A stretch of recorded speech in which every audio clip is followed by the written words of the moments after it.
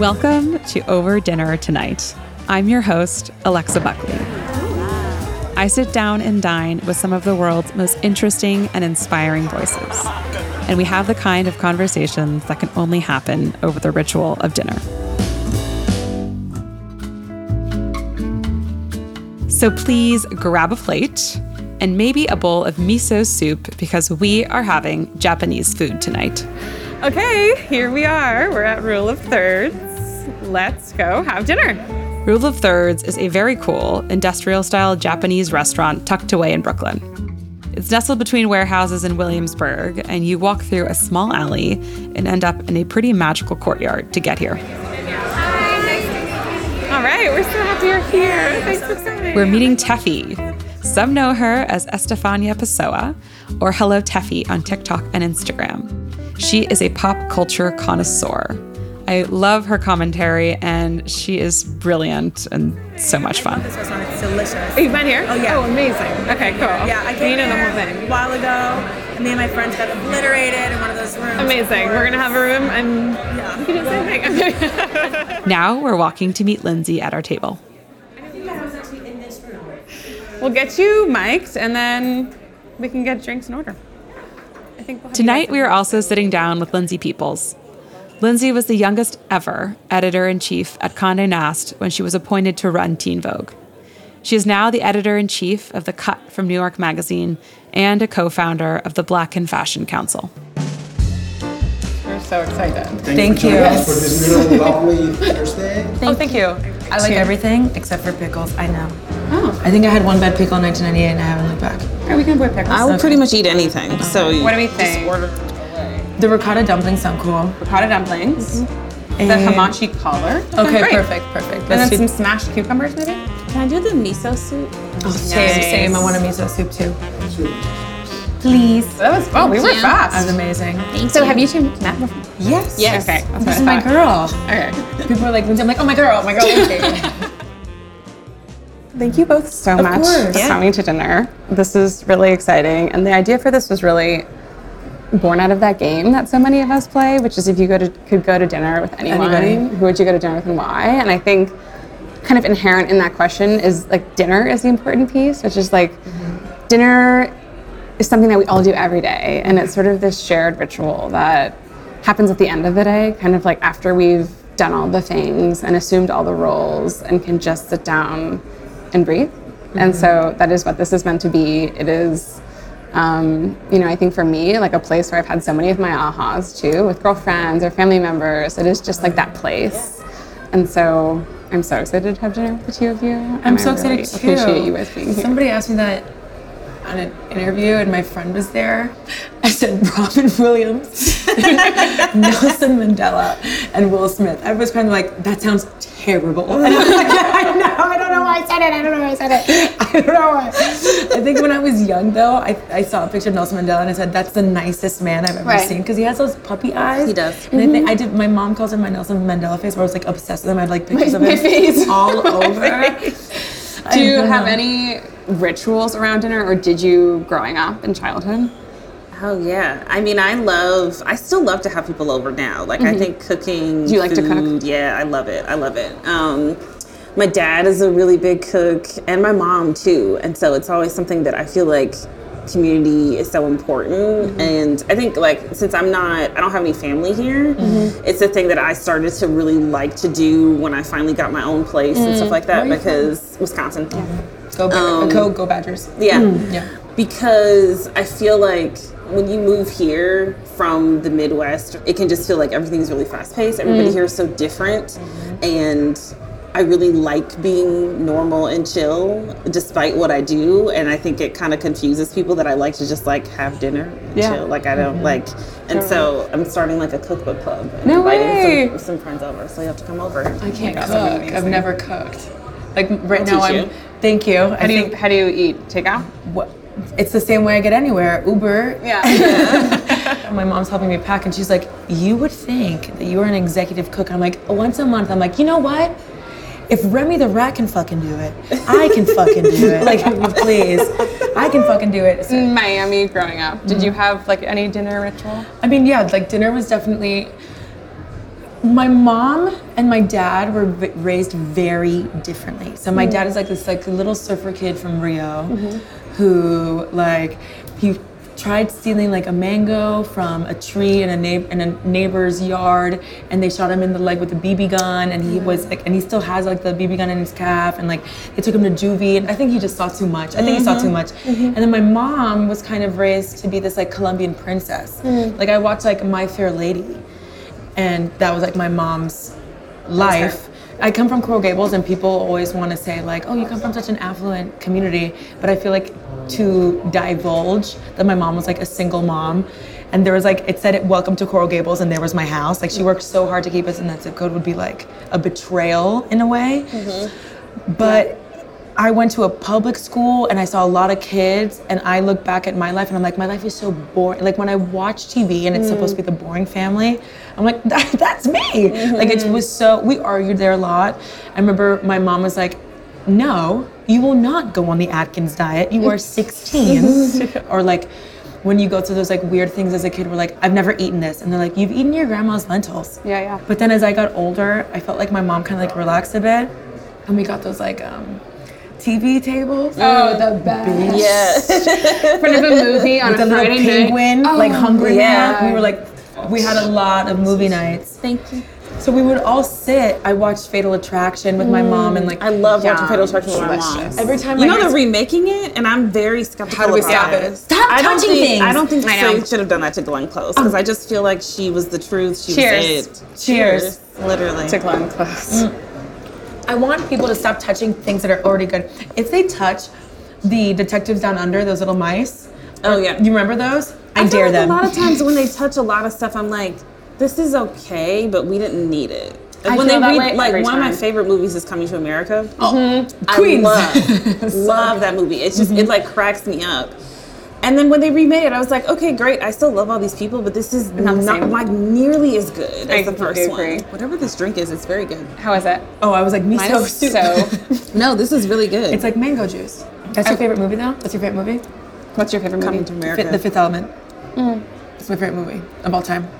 I think when you ask people their favorite movie, they think of like something that's gonna like speak to them. No, I'm like, no, I'm talking about like a movie that you watch and you like say the lines back, or like that's like the movie. yeah. You know what I mean? Father like of the Bride for me. You think I'm trying to be Steve intellectual Martin. when I tell you Lake Placid? Like, give me a yeah, it's like no. Like no. my brother's like Sharknado, and I'm like, that's baller. yeah, That's baller. You know what I mean? Yeah, It's like absolutely. People are like Clockwork favorite- Orange. You do not love. No. You don't cozy up on a Friday and think, No. It's raining. Should I? I'm in the mood. No, what's yours? The one that I'd watch on a Friday night, so, Father of the Bride. It's a cute one. Steve Martin. So sweet.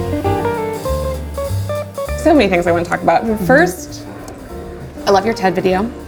Oh, thank you. You talk about so many good things, but one thing in particular, as someone who has done such a beautiful job celebrating and talking about confidence, is a particular line when you're talking about, I think, a difficult moment in your life. And you said, if confidence was a muscle, I was living in atrophy. Right. And I thought that was like, wow. I thought that was baller when I wrote it. I said, It oh my was God. so good. I was like, yo, I was like, bars. She said, I couldn't believe it. I was like, can anybody hear me? Yes. Have we not all been there? And so I'm curious, as someone who's done such a good job celebrating and talking about it, like, where do you think it comes from? And like, how do you exercise the muscle? I think there was a moment where when you have issues with like your body and like nourishment and stuff like that, right? Like I always talk about being in Miami, like there's this idea of this like Latin woman, and it's like Sofia Vergara, like Jessica Rabbit, but you're in 2005, so like I don't look like Paris Hilton, but I'm also American, but I'm also Latin. Like, so I think there was just a moment where being mad and being sad gets really fucking tiring. And you just don't want to live like that anymore, or you see other people living a certain way, and I got really stuck in this idea of like, well, that's just not for me, that's just not for me. And I'm like, why? I do all this, but why not any of this for me? You know what I mean? Yeah. So then I did every like hustle in New York possible. I joked that if like somebody needed a plumber, I'm like, me, and I would just YouTube it for like 2 hours and show up. But I was a personal trainer. No way. I knew this, yeah. I was a personal trainer for a long time, and I remember learning this word atrophy, and I was like, there is something emotional about that, and Like the disintegration of, or the loss of, over time, slowly. I couldn't do what I do now if I wasn't in a relationship when I started, because I was so obsessed. I don't think I've ever said that, but I was so obsessed with male validation that I had it, so I didn't care if you wanted to fuck me or not. And I think my whole life was obsessed. So you could put yourself out there. And I could just do it. And I started to really like the person that I was talking to, which was myself. I mean, it's so, like when I first started doing like YouTube lives, and I'd be like, how many people logged on? Like how many people were in the chat? And they're like, counting your mom. It's soul bearing. It's like, fuck my life. So I think I was at a point where like I was coming home to somebody and I didn't care if people found it attractive. And then when that ended, I was like, I don't want to go back into that, and not caring about if people wanted to fuck me or not was like the key to like everything. But I started like just being myself, and like I had something to offer where, because you weren't concerned about this other thing that had consumed part of your like mental capacity. Whatever confidence was before, I did not have that. Everything was personal. Now that I'm 32, who knows how I'll feel at 33, maybe I go back, I don't know. But at 32 now, TikTok has given me this like doorway to kids who are 15, and that's the first time I looked up losing 10 pounds in 6 days or something like that, like something crazy that you do as a kid. That was like the first stage I remember being like, I really don't want my thighs to touch or something like that. You know what I mean? Like how do I get these huge titties and this like small waist, and how do I look like basically Dexter's laboratory? Yeah. Didi. Like how do I look like that mom? You know what I mean? So when I see people being like, oh, I'm 16 and I love your content. Because you're getting to talk to the person that like you wish someone had talked to you when you were that age, that had the confidence and the wherewithal maybe that you have now. They don't know what they do for me too. Yeah. You know what I mean? Like when they're like, you help me so much, like, you don't know what you do for me. You know what I mean? Like it's like a that rewarding is a confidence thing. boost, yeah. I guess I'm curious how you exercise the muscle, or how you think about finding confidence. I mean, I think it's like one of those things in time that you figure out. I don't think that it is like when we talk about what does it mean to like have happiness or joy or having it all, like I think that it's something that we could talk about till we're blue in the face, but it's ultimately something that you have to find within yourself. And I think there's so many more conversations I think now of just like not finding it in your work or in other labels that I think women have traditionally found it in. And I think as someone who I've always felt that I was overly ambitious and perfectionist and all of that, I realized that it was too much pressure for me to front as if I was fully confident in all of these roles or in all of these places. It can be hard, especially like for myself. I always felt like in the industry that I work in, I'm really young. You are the youngest But ever we are so young. We are so editor-in-chief at Condé Nast. No, it's true. Very young, but I don't feel my age. You've always felt older. Yeah, I always felt older and just like I feel that. capable and ready for what was at least coming. That's what my mom says is confidence. It's crazy. That is really confidence. My mom says confidence isn't loud, confidence is capable. Confidence is like this quiet knowing. Yeah. It's like not the loud knowing. Yeah. Actually, I'm so curious to ask you this, which is, you were the youngest ever editor-in-chief at Condé Nast, and now you've gone on to like really transform the cut as editor-in-chief. And I've read in some of your interviews and heard you talk about Toni Morrison as like a source of inspiration, and I'm not really going to get it right exactly, but there's one line in particular that you reference. It's sort of being like, you are not your work, you are the person that you are. And I mean, for someone like you, but for anyone, because it's such a universal thing, no matter if you're the editor-in-chief or you're a mother, you're an artist, you're an athlete, like it's so hard for any of us to untangle who we are from the thing that consumes our time. And so I'm curious how you think about like untangling your identity from the title. Yeah. Question. I mean, I read a lot about this with Toni because I think she's like the best to ever do it. But I do think, and I've studied a lot of her work, and I think somebody in particular like her, it's looking at her as just a woman and a person outside of her legacy, outside of all these amazing things that she's done. I went to this museum exhibition at Princeton a couple weeks ago, and it was all about her process and her writing and like all of the works that she threw away on the side to create the things that she did, which was just really beautiful and retrospective. But a lot of what she talked about was that, you know, no matter what role, title, award, like my talent is mine. Like what I have is within me and no one can take it from me.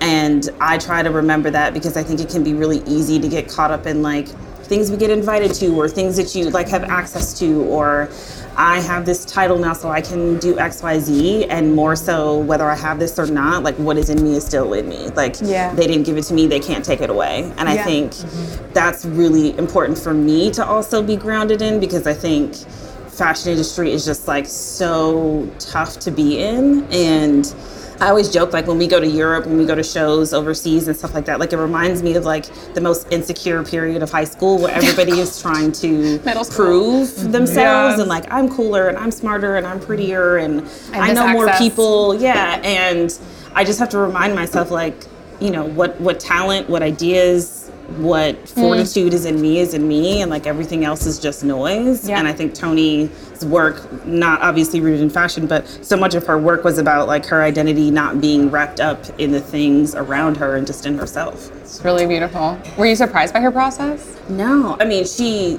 is so prolific that it was just insane. I mean, a lot of times when I need inspiration, I just listen to her voice. Wow. I listen to her documentary. To her somehow in some past life or something, for sure. I mean, but she's the OG. You can listen to her and you're like, damn, you're smart. Like, you know, like you just like, God damn, like so like fluidly, so naturally, so genuinely. Yeah. I mean, it's like Oprah's voice. You just like, you listen to it, and it's just calming, and you like fix your posture. You're like, all right, like let me get it together.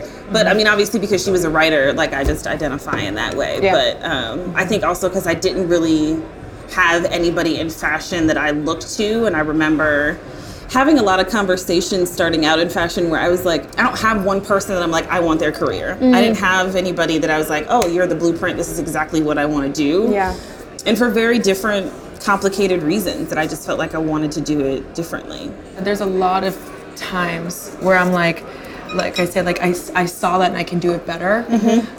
I looked at people and I'm like, I could do that, but that's not all I want to do. I just wish there was someone that did everything that I did so I can take it. But doing it first or something is terrifying to me. Yeah, I mean, I think it's terrifying for everybody. It's true. And I think you said this, Tefi, which is another mantra of yours that I read is, let fear fuel you. Oh yeah. And I think about this all the time because I mean, I'm like the number one culprit of, like when I was little and I would stand on the edge of the pool, it would take me so long to jump into the water. And once I'm in, I can like swim there for hours, but the jump, and even it was like doing this. Like I had this idea for like 2 years before I decided to do this. Yes. And there is that like paralysis period before you do the thing, jump in, and a lot of us can get stuck in it. And so I guess I'm curious, like what was the last thing you were really afraid to do? So fucking much. I was a receptionist and I heard about this audition for this YouTube show and I went. That was terrifying. I thought they were gonna look at me and be like, sorry, we said no receptionists allowed, you know, or something like that. And I got it. Or like ending my engagement is terrifying, or like breaking up with a friend that you love. I'm someone who like, I really love like comfort, okay? Even though I'm wearing a thong right now and it's killing me, but even like the idea of like being forgotten, or like the idea of being like overlooked. And I fucking hate Fashion Week. It's the worst. Because what do you hate about it? Well, even the people that have been doing it for 30 fucking years are still nervous or feel like they're new. And it's either... I don't think anybody enjoys it. Nobody does. Listen, I think Miami's very cliquey, but like, and so I can walk into a cafeteria. That's what I call my life kind of every day online, is every day it's a new high school cafeteria, and I'm trying to make it to a safer table where they're not like, you know, sharks in the water, hateful, or you know, like weird. Like, I mean the bad weird, not the like eccentric amazing weird. Yeah, you know what I mean? Like, where the fuck is Julie Fox? Like, you know. So like every day. So at Fashion Week, when I walk in, I'm like, it's different because in a high school cafeteria on the internet, people are like, all right, what's this about? In Fashion Week, they're like, who the fuck are you? Or like, you're here with who? I'm here with Lindsey. Like, you want to like, you know what I mean? And the people who work it, I say the world is run on 19-year-old interns and assistants. Yeah, it is. And they are frazzled and they're so scared, and we've been there, but I'm like, but if I don't get my seat, I'm gonna kill you. So it's like this whole thing of like, please, this show is 10 minutes. For these 10 minutes, please don't anybody let me look stupid. Literally. Please. You know what I mean? And did I shave my ankles? No. I would have died. Never. I always miss them. What about you? What is the hardest? I think the hardest part for me is probably, I mean, it's a long tour for me. Yeah, because I do New York, Milan, and Paris. So it's just a long time to be away. But I think also I very much have always felt like I love fashion, I love style, but I care about the world very deeply. And I think that fashion people can be very selfish and very self-centered and think that like what we have going on is more important than other things in the world. And I mean, it was one of the reasons why, like you can tell by the places that I've worked, like Teen Vogue and The Cut are places that, yes, we have really beautiful, stylish things, but like an abortion rights cover, Right. a lot, like it's not just a one note, pretty images and that's it.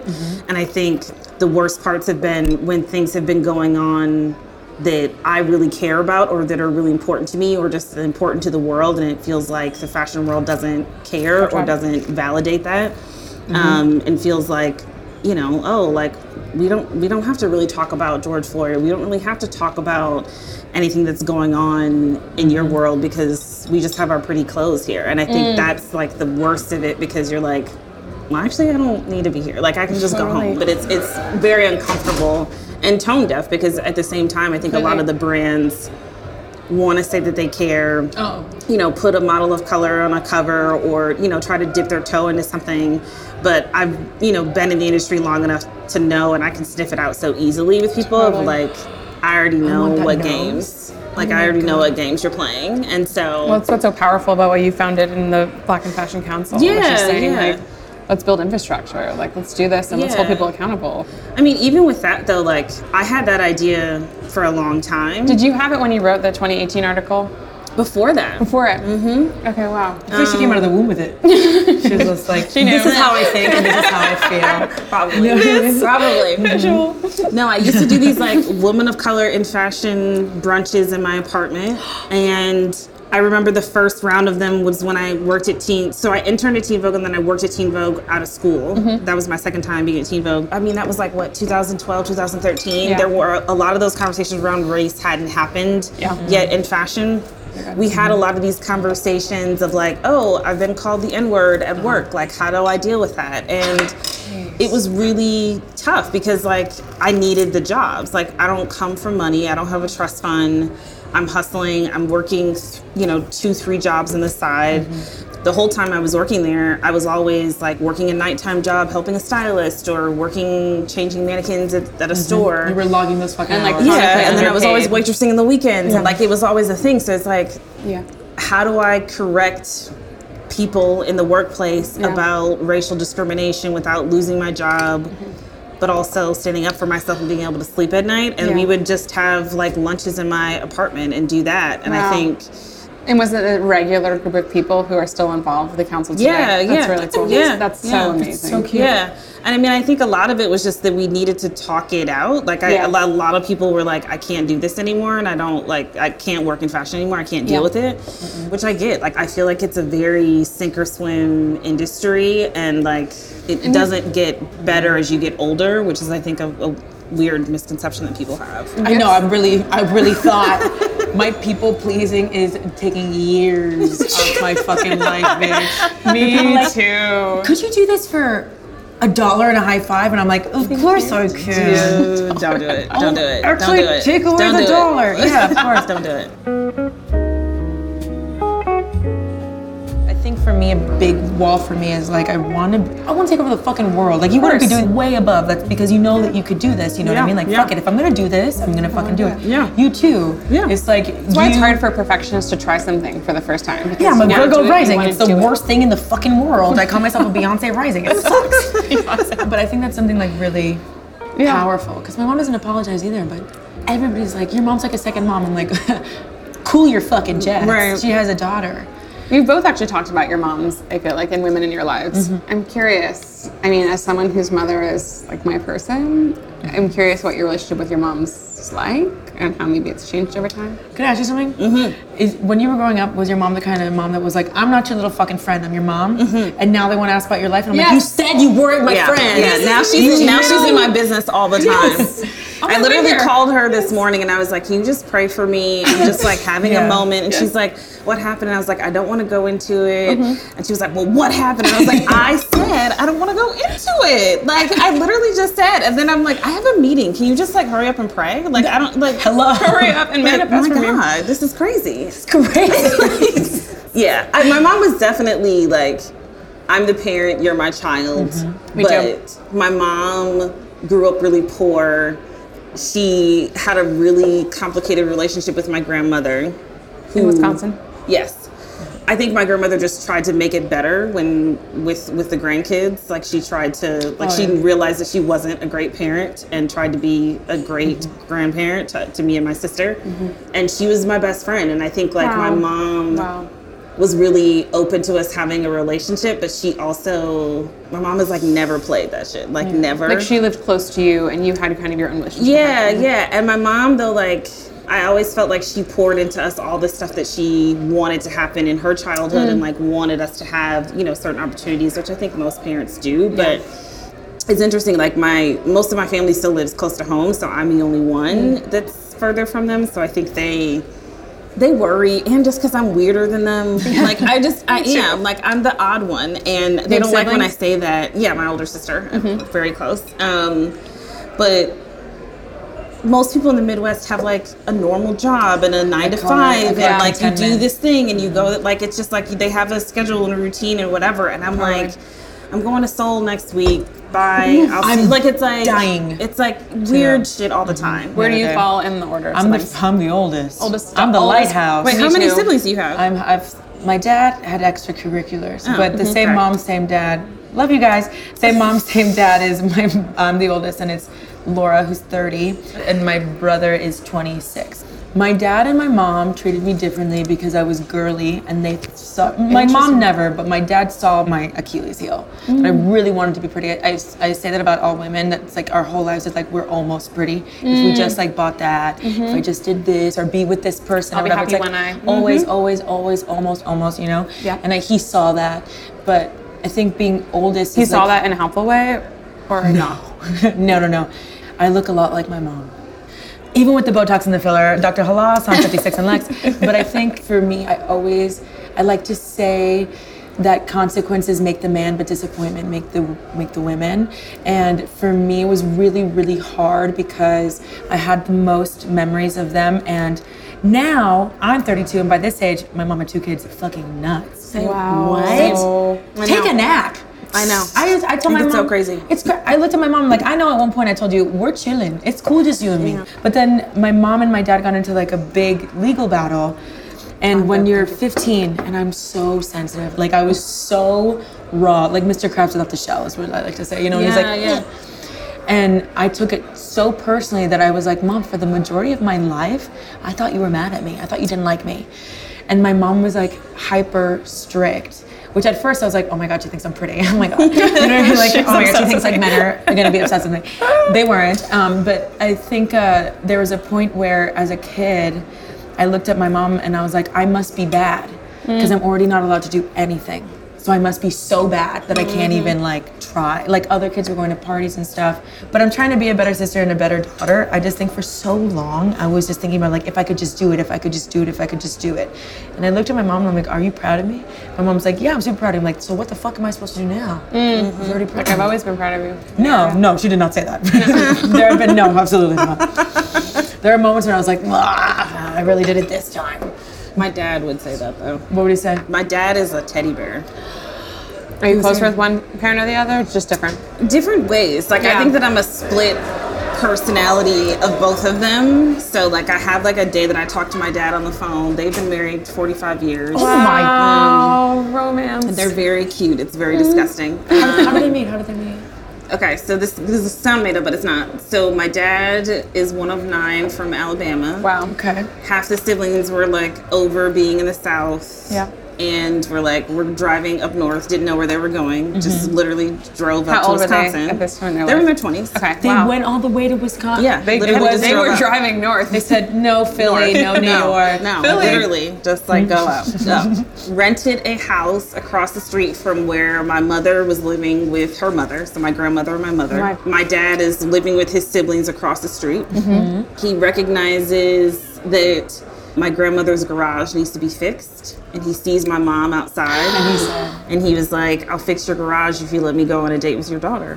No way. And she said, I do need that garage. Literally, she was like, He just had seen her through the window. Yeah. Oh, he must have looked like a nice boy. I mean, I'm glad he wasn't crazy, but I also was He like, could've Grandma, what was the really deal? a good meet We cute. didn't know about serial killers back then. We don't know. No, we did actually. But yeah, so that's why we live in Wisconsin. Wisconsin. That's a really awesome Yeah, story. but my dad is a sweetheart. For the first time today, my mom described me as a kid in front of my friends, and it was the first time. How do you think your family would describe you as a child? I think they would say I was really quiet. They could tell that I was a people pleaser at a young age. I think for a lot of different reasons. I don't know if it is a younger sibling thing or just they always could just tell that I was thinking a lot but didn't want to say the wrong thing.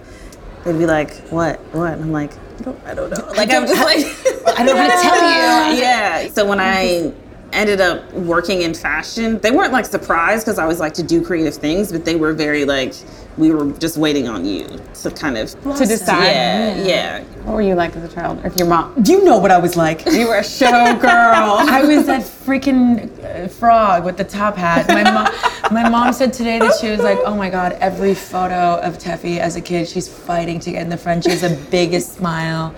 Like, I was like, that is so me. I don't know what it was, but I just think, but something heartbreaking was the other week I was looking at my mom and she was like, oh, like the WhatsApp auntie chat, 45 women deep, you know, like they know Amazing. everything I've ever done. Like my mom knows everything all their kids have done.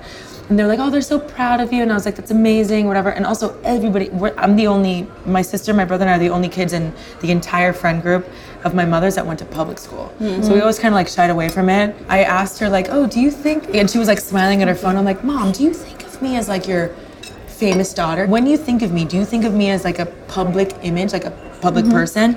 She's like, yeah. And I'm like, that's fucking nuts. Yeah. I'm like, well, how do you feel? She's like, how do you feel about yourself? Like, I feel like I'm the girl that got her period in 4th grade in front of everybody. That's how I feel. You know, like that's my whole life. Actually, as two culture connoisseurs, what do you think the most interesting thing happening in pop culture is right now? We can go high-low with this too. You go first. I mean, I do think a lot of the stuff that we're consuming as far as like TV shows and all of that is really interesting because our attention span is so much shorter. But I do think like all of us waiting to watch Love is Blind. This is what I want to talk about. Because I I wanna talk about also Love is though, Blind. I bet every season of that and Married at First Sight of couples that were going to stay together and not. And I'm so good at it. Did you watch Australia? Did you guess Yes. all of them? Oh my God. I can literally every season I'm like, nah, I don't see it. No, it's never gonna work. 3 years, you won't like this person. Like every single time. It's interesting that like as a culture we like shows like that when I feel like people aren't even like open to having conversations around dating in a healthy way, but then, like everybody like loves this show around dating. They're like, and I'm let's bring back arranged marriage. literally, it's like it's so crazy. Bitch, I wish. I would love that. I could love this little man. Like I was like, It's done. come here, baby. Thank you. Oh, thank you so much. Wow, this looks so good. Love is Blind, for me, those shows, we love those shows, like Love Island, Another Bombshell, and Just a Villa. I love that. I say that every time I enter my house. My cat doesn't react, it's fine. But I think it's because there are moments in life as we get older, when you're young, peekaboo is like magic, you know what I mean? Like as you're a baby, but there's magical moments. Like I love a New York night where like you're walking around. Like one time in New York, I'm walking around, I ran into my cousin who lives in Bogota. I was like, what the fuck? Like those like moments where you're like, holy shit. Or like my second grade best friend happens to be at the karaoke bar. Yeah. Like those, and love, I think, is like the one thing that we cannot control. We can't like manufacture it. Yeah. I can plan a vacation. You know, I can come to this podcast and know I'm gonna have a great time. But if you were my date, I don't know if I'm gonna. I don't know if you'll love me back. Totally. I walk into every situation and I'm like, I love you. I think like we can't manufacture love. We can manufacture anything else on TV, but watching real human beings fall in love. That's like my mom said that like was addictive. like one of the biggest heartbreaks of her life is one time I was going through a breakup. I must have been like 17 and I looked at her and she said, I looked up at her and I said, I did everything right. I did everything right. And that's why I don't want to have babies, because I will kill a 17-year-old boy. When you called your mom at certain times when she's like, does your mom ever say, I wish I could take it from you? Oh yeah, all the time. I'm like, can you This morning try? she's like, just visualize me hugging you. Oh my God. I mean, I'm also curious for you because you have built a career that isn't necessarily like based on a following, but it comes with the job. Yeah, and yeah. so like Like, do you love it? Is it like a necessary evil? Like, how do you feel about having an audience when you haven't intentionally gone out to build that as part of your job? I mean, it's kind of a necessary evil, but I think it's hard only because I don't have like a lot of friends, but I'm cool with everybody, but I have like my people who are like my people, but that's just because I'm just like a real bitch. Like I don't play this shit. I'm not fake. I'm just chill. Yeah. And I feel like a lot of times in what I do, people are very fake friendly and are not actually loyal. Like transactionally. Yeah, and just like don't actually really care like if someone is hurting or if they're like if this is like actually not sustainable for them anymore or if they need help or whatever. And I think a lot of times people are so concerned with like the persona and the character that they are and the person that they are on social. And for me, it's like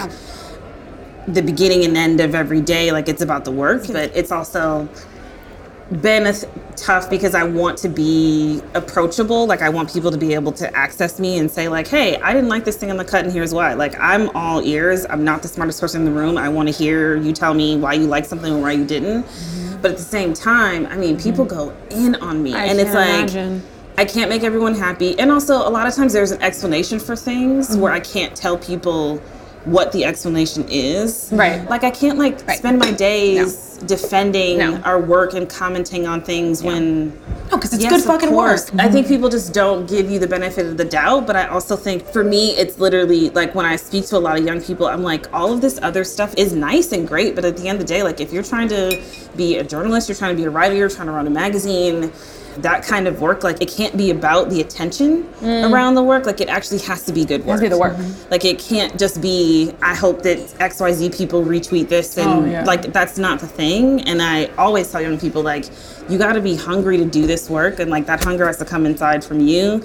Less like thirst for the attention, less thirst to like be the person, because that will just come with the work. And I think that's why it's such a give and take kind of relationship with it. And it's also, I think, what's so amazing about what you've done at The Cut, which is I can go there for the fun profiles in someone's morning routine, or I can talk about like the most intimate. Yeah, and it's so, I read somewhere you talk about this idea of like leading culture and not chasing it. And I'm curious, when you wake up, how do you think about doing that? Oh, fuck, I'm chasing culture. I just realized. It's okay.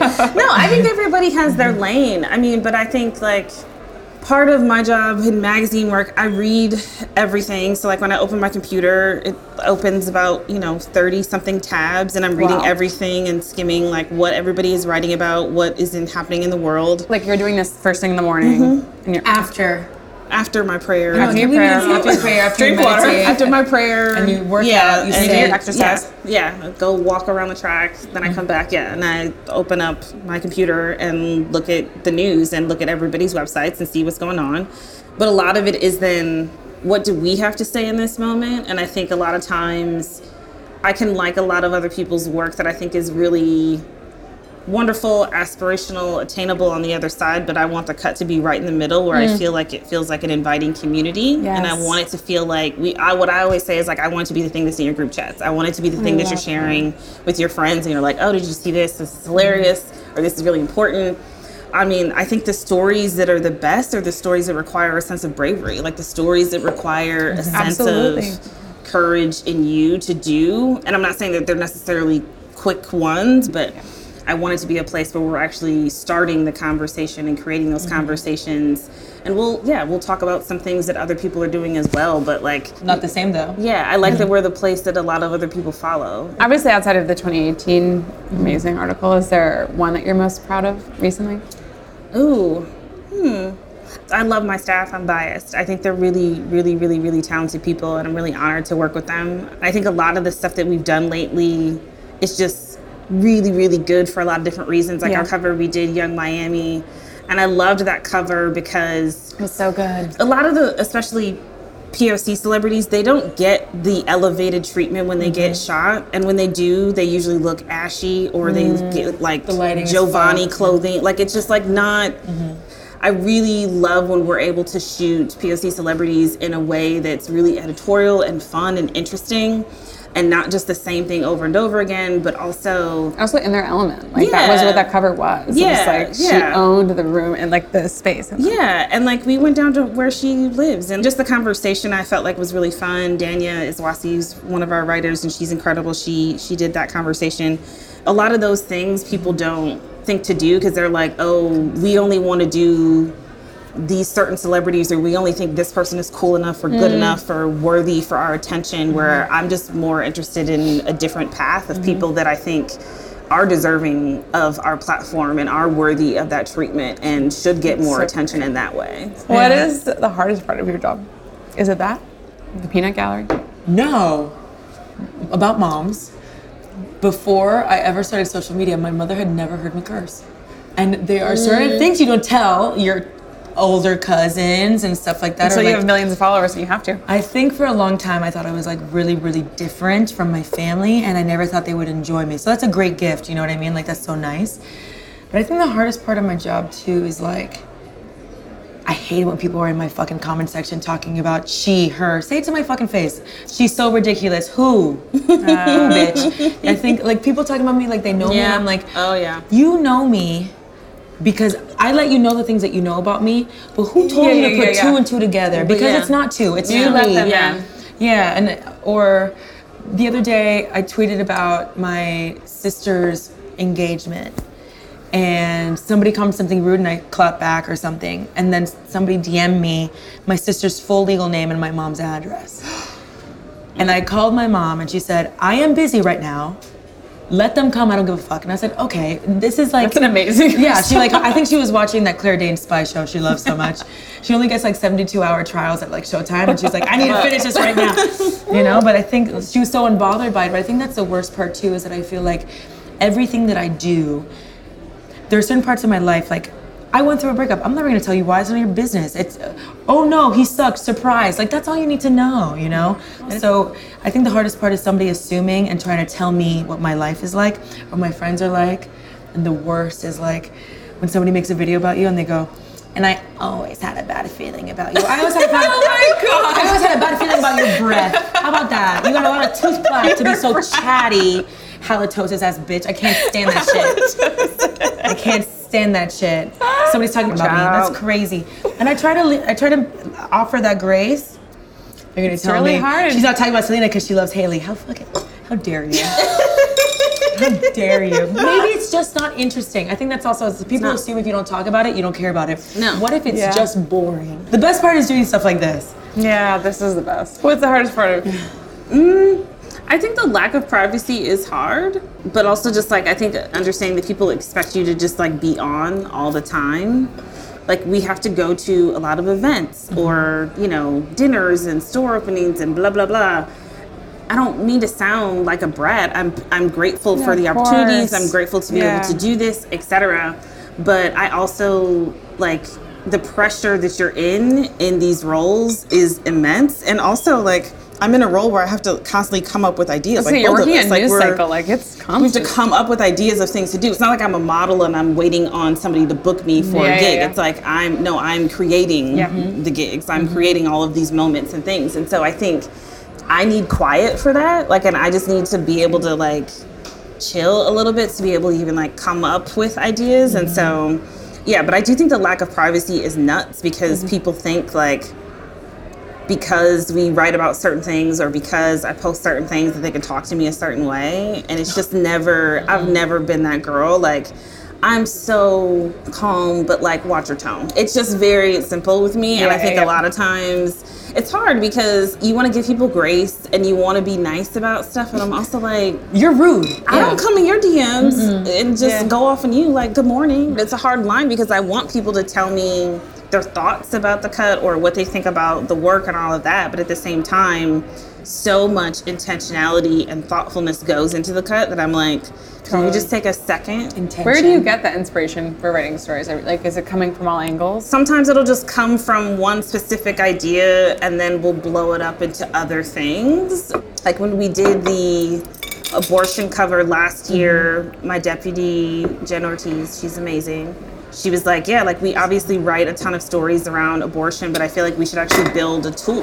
Like we should actually build something that allows people to Like resourceful. and actually provide service around stuff. And so a lot of the different packages that we have, or just like series of things that we do, it's like we'll have really great essays and features around something, but it's also a service. So it's not just this is how I can get help around this. This is how I can actually move the needle on this topic, or this is how I can actually understand this better for myself.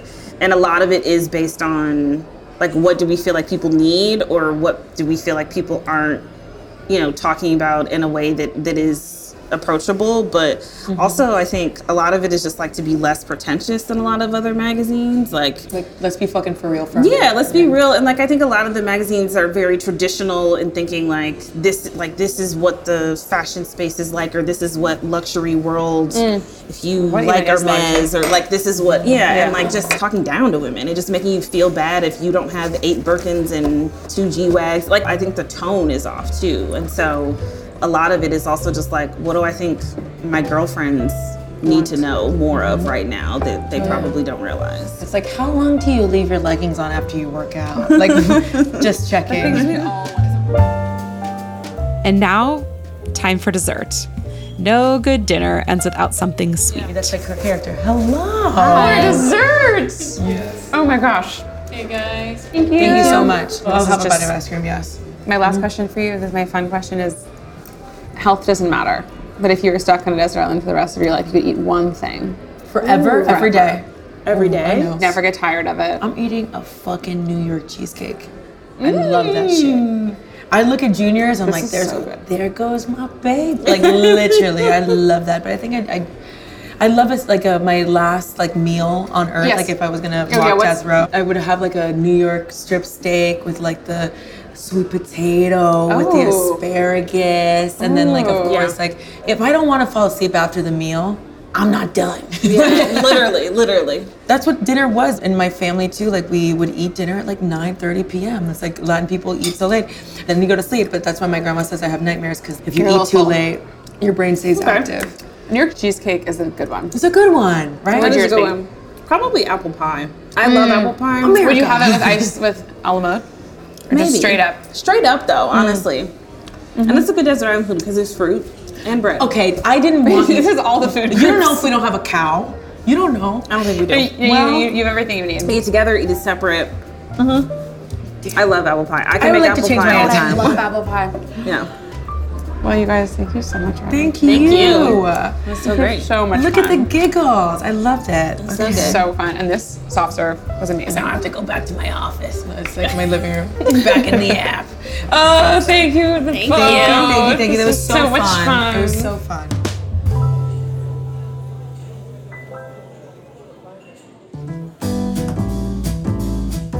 Thank you so much for joining us over dinner tonight. I am so grateful to have you at our dinner table. It means so much, not just to me, but to this community that we're growing together. And because our dinner table is big enough for everyone, I'd love to invite you to invite a friend to our dinner parties by sending the link to the show. And if you've enjoyed this episode, please follow the show on Apple Podcasts, Spotify, Stitcher, or wherever you listen. You can join us for dinner every Tuesday. Over Dinner Tonight is produced in partnership with Pod People. Special thanks to our production team at Pod People: Rachel King, Matt Sav, Amy Machado, Madison Lesby, Daniel Roth, Whitney Shepard, and Morgan Foose. Our production team in New York City includes Samantha Cohen and Joseph O'Malley. See you next week.